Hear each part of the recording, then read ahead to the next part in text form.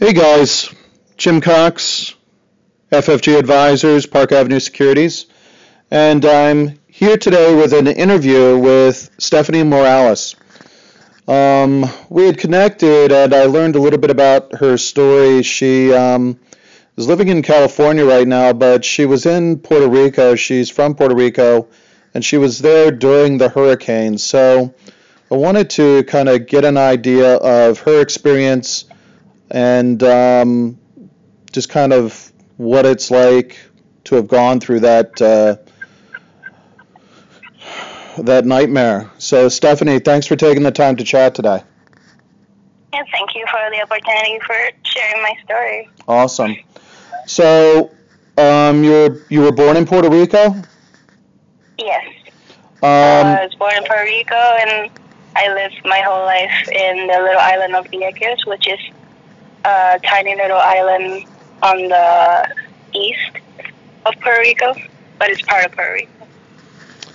So that island was on the east side. Did it? I imagine it pretty much took a direct hit from the hurricane. Is that correct, or? Yeah, basically we were one of the most affected areas of the whole situation. Wow. So what's your background? How did you end up in California then after the hurricane? Well, basically after the hurricanes passed, a friend from here in Santa Cruz, his name Alex Londo, he was in a previous interview. Mm-hmm. He went over there to Puerto Rico. He was doing disaster relief, getting a lot of help from family and friends that donated first aid things, and then he was distributing stuff around the island. And I offered some help, and we became friends. And then he offered me to help me out if I decided to come to California. And eventually, when the stores and restaurants started opening up after the aftermath, I took 2 jobs. One as a butcher in a supermarket, and another as a cook in a small hotel. And I worked from 4 in the morning to like 6 or 7 at night, with no breaks between the 2 jobs. And I worked 7 days a week to be able to save money to eventually move to California. Wow. So how long did it take for the economy to get restarted after the hurricane in Puerto Rico? Well, it took a while. It took about like 3 months until, at least for my area, to start some places to open up. But it was like limited services, like limited items in the supermarkets, because like since we were without any water or electricity, stuff started going bad. So they had to throw away a lot of things, a lot of food. And we were mostly selling canned goods. And then about, I would say like 4 months after the hurricane, we started receiving like fresh meats and produce to the like hotels and to the supermarkets. And that's when we sort of started selling more stuff and developing like the sales a little more. But yeah, it took a while for us to like try to get back on and selling stuff. I assume you still have family in Puerto Rico. Have you talked to them recently? Well, yeah, most of my family left to different states between Texas and Pennsylvania and New York and Colorado. So we're pretty spread out right now. I haven't really seen my family in more than a year now. Wow. And my dad and stepmom and sister are still in Puerto Rico, and my mom also is back to her house where we spent the hurricane on. Thankfully, her house made it through.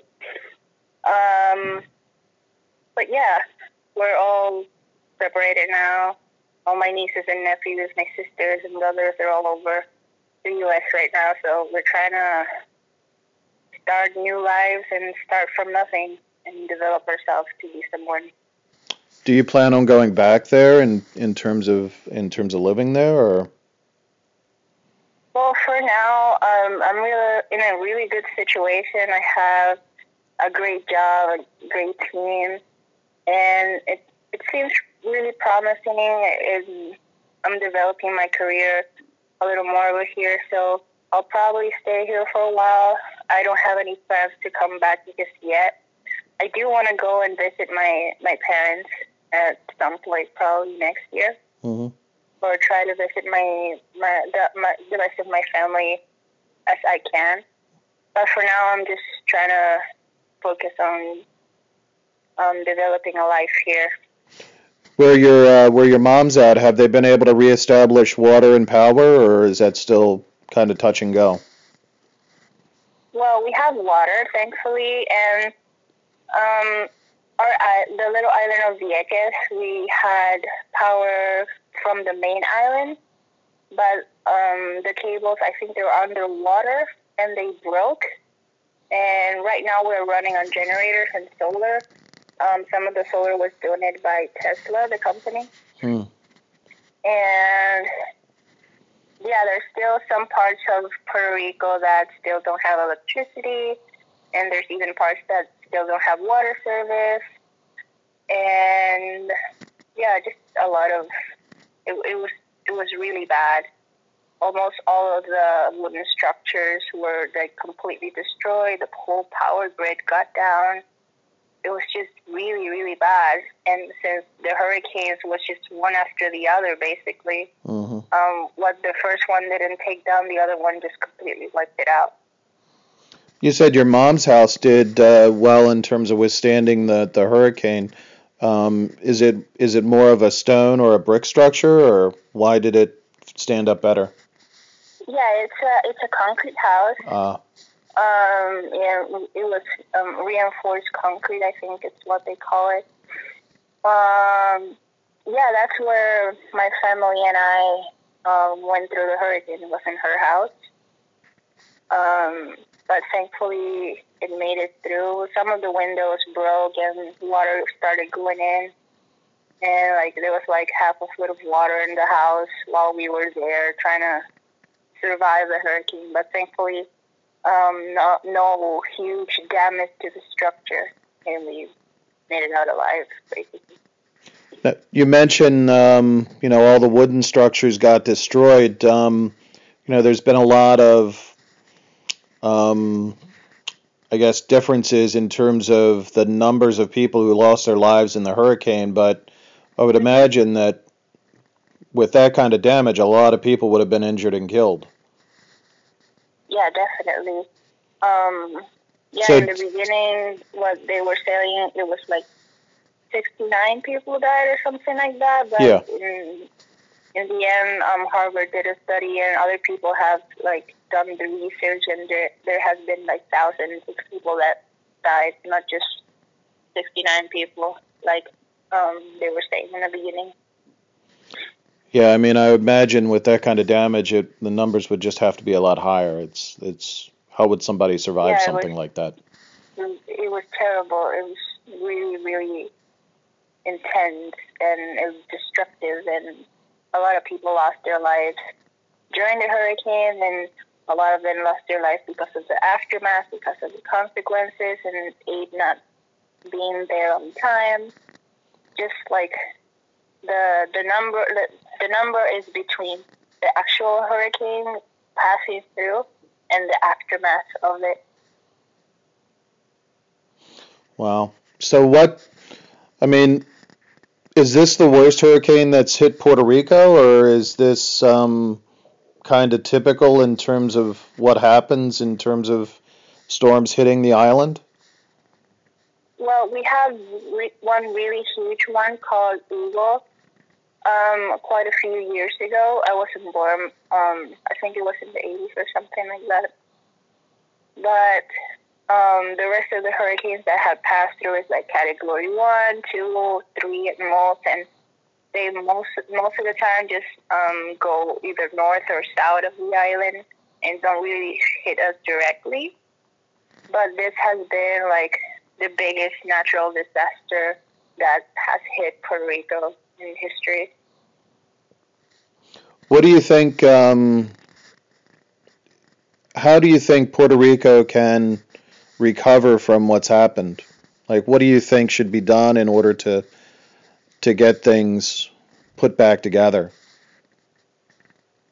Well, basically, there's a lot of corruption in the government right now, and making like weird decisions, making new laws, and I don't know if they would focus on like restructuring the electric grid correctly, because when the one we had was like ancient, and everybody knew that it was gonna go down because it was super old, with bad maintenance, and we knew it wasn't gonna survive the hurricane.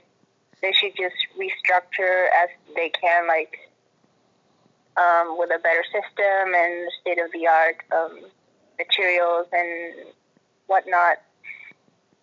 Just make it better from the beginning instead of like making it cheaper for it to like work faster.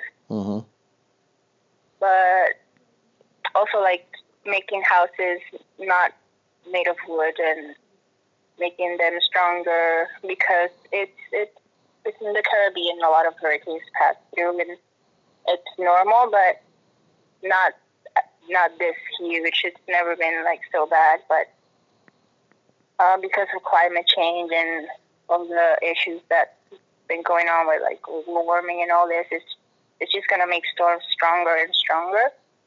So we should start building up to be ready for these. Because if they keep making cheap houses, it's gonna get destroyed by the next hurricane that comes. Yeah, I mean, really, it's a waste of money and effort. It's why keep. Exactly. Yeah. Yeah, if they do it good from the beginning, they don't have to like remake everything from scratch the next time a hurricane comes by. So thinking along those lines, like your mom's house was reinforced concrete. Is that house in good shape now? Is it, functioning? Yeah, it's in good shape now. She fixed the doors, she fixed the windows, thankfully. But yeah, my mom's house is pretty okay now. Where I used to live with my grandmother, and her house is on a hill in front of the beach. So that house basically got like the worst part of the hurricane, and the hurricane completely blew away the whole windows and doors with flame and everything. It just blew off. And the second story had like 3 feet of water in it. Wow. It was ridiculous. When we moved one of the doors that was kind of like bent to the side, we moved it. It looked like a waterfall when the water started coming up. And my room got completely destroyed. I lost about $2,000 in equipment and books and all the stuff I gotten together throughout the years for my career. And because I'm in the culinary industry, I had like a lot of knives and equipment and books and about $2,000 worth of stuff that I had just from kitchen equipment. It just blew away. I lost all my clothes, my bed, my everything. So basically, I had nothing after the hurricane passed through. With from what you know of people who were in Puerto Rico, did insurance cover any of the losses that people suffered? Well, some people had some insurance, but it didn't cover the whole thing. And there were a lot of companies that came that supposedly were going to give us aid. But if we go see the news from Puerto Rico, we keep seeing people that are corrupt, people that stole the victims' money. Like they came, then they say they were going to fix the house and whatnot. They gave them money, and then they just left with the money. Or they're reporting damages, like over-reporting damages that were not like real, and they were receiving money to fix it, but they were just keeping the money and stealing from people and from aid. So it's been a really like sad situation because of the corruption and all the people trying to like get money from everywhere. And yeah, it's just been bad. It's just been terrible. So the corruption and kind of the theft of what's going on in the recovery is really kind of a second or a third disaster that people end up going through as a result of what happened. Yeah. It's just bad. Do you see, from what you know of people who are still in Puerto Rico, or even people who, I guess, left Puerto Rico, do you see signs of like stress or PTSD from what they've experienced? Yeah, there were a lot of suicides shortly after hurricanes. Even kids in like there was a kid that jumped out of his or her school building and just committed suicide because she couldn't deal with the stress. Wow. I myself was in pretty bad shape. I remember like something that was really shocking to me is about a month or two after the hurricane, I was in the plaza and there was a lot of people there. Just like since we didn't have any power or communication or anything, people started gathering in the plaza and trying to do like community activities and stuff to like pass time. And then one day there was like a strange rain. It out of nowhere it started like pouring down rain and like really crazy winds. It lasted for like 5 minutes. It was really odd. But I remember the people started to cry. Like almost everybody was just like freaking out or crying. It triggered them, right? It just triggered the memory of what they went through. Yeah. Definitely. Wow. Like everybody, like everywhere I saw, there were just people crying or freaking out or nervous, and it really shook me because, like, wow, all of us are pretty traumatized after this. Yeah. And it was really sad, and people started like hugging each other, and everyone was silent, and it was just a very shocking moment. Yeah, I mean, PTSD is tough to. It's something that I think doesn't go away, but I mean, the only solution is really to, just kind of unconditional love, and it's to create new experiences to try to diffuse what happened. But that's tough to create positive experiences in an environment which is so filled with negativity. Yeah, definitely. When every single person around you like went through the same thing, and you see all around, and there's like broken buildings, and we don't have water, we don't have electricity. We're trying to like figure things out, and it was just like a very sad and grim situation for quite a few months. People were like super depressed, and thankfully there were some people who were like trying to do fun activities for all like the community to like be positive. I myself volunteered to help out. I volunteered cooking for the community so they can eat for free with food that was donated. And I tried to volunteer and give away some clothes to people that didn't have any, and bringing aid for people who couldn't really get out of their house because they were elderly. Alex and I, we rented a small golf cart because over there it's legal to drive golf carts in the regular road because it's a small island. And we basically just fill up a bunch of water and aid and food, and we went to like the remote areas of the island to bring these things to people in need that were elderly or sick and they couldn't get out of their house and aid wasn't being provided to them. So yeah, like it was nice to see the community getting together and then trying to deal with the situation and trying to like bring each other support. What advice would you have for people who, you know, haven't gone through that experience? Like, what do you have to say to people for them to better understand? Well, basically, it's kind of difficult because if you're having a normal life and everything is fine around you, you don't really think about these things.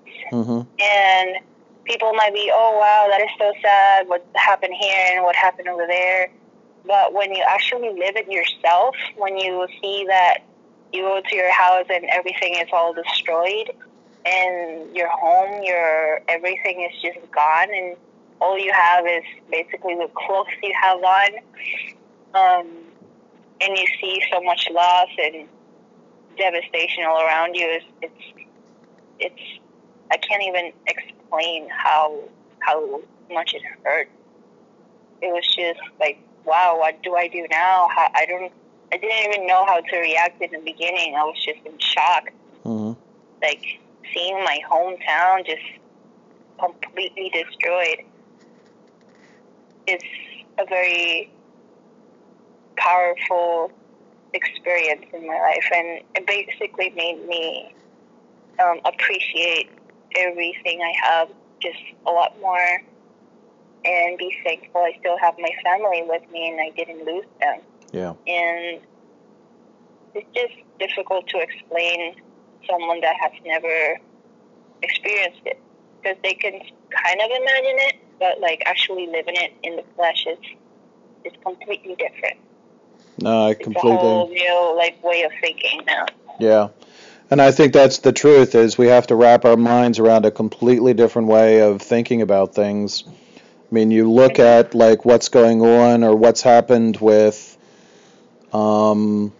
Sandy, with the hurricane in Florida this year that wiped out that city, with the one that hit North Carolina, and you know, and even the fires here in California. Fires, yeah. It's crazy. Like all over the world, all these catastrophes are happening, and it's all driven by climate change. Yeah, it's all driven by climate change, which nobody can wrap their heads around. Yeah. Yeah, and I still can't believe that there are people that don't believe in climate change. They just had to like turn on the news and watch like all the disasters that have been happening, not just hurricanes, but like the fires, the earthquakes, the tsunamis, the drought, the flooding. It's all over the world, and it's like the things are happening in our faces, and people keep saying climate change is a fraud, and I can't understand those people. Well, I think what happens is it's the disconnect from having gone through it. They haven't experienced it, and they don't have the. Yeah, exactly. They don't really like have lived these types of things. But even that, like, I've never been through such a bad catastrophe. But like, it's not a thing about believing or not. It's not like believing in a religion or not. It's that these are situations that are happening right now. These are facts. Yeah. It's not something you believe in. It's something that's happening, whether you believe it or not. It's right in our faces. And going through this just make me reassure that, man, this is really happening, you know? Yeah. Well, I appreciate you taking the time to chat today. I mean, I know it has to be hard to kind of talk about, you know, what you experienced, and, you know, I hope I didn't, you know, inflict any hardship or pain. No, it's okay. I actually like being able to like share my story. I've done it in my workplace, and it's good to see that even if I went through all this stuff, I can inspire other people to look at their problems differently. Mm-hmm. And just appreciate what they have more, appreciate that they have their family with them. And like I feel like I went through this for a reason, so I can like help other people like open their eyes to be grateful for what they have. Mm-hmm. And yeah, it's no problem being able to share what I went through. Awesome. Well, I appreciate you taking the time to chat today and, share your story. And, if you ever want to talk, I'd love to learn more about, what you're doing or what, just what you're going through. So, please stay in touch, and, we'll talk more in the future. Of course. Thank you very much for the opportunity of sharing. Sounds good. Thanks, Stephanie. I'll talk to you in a little bit. All right.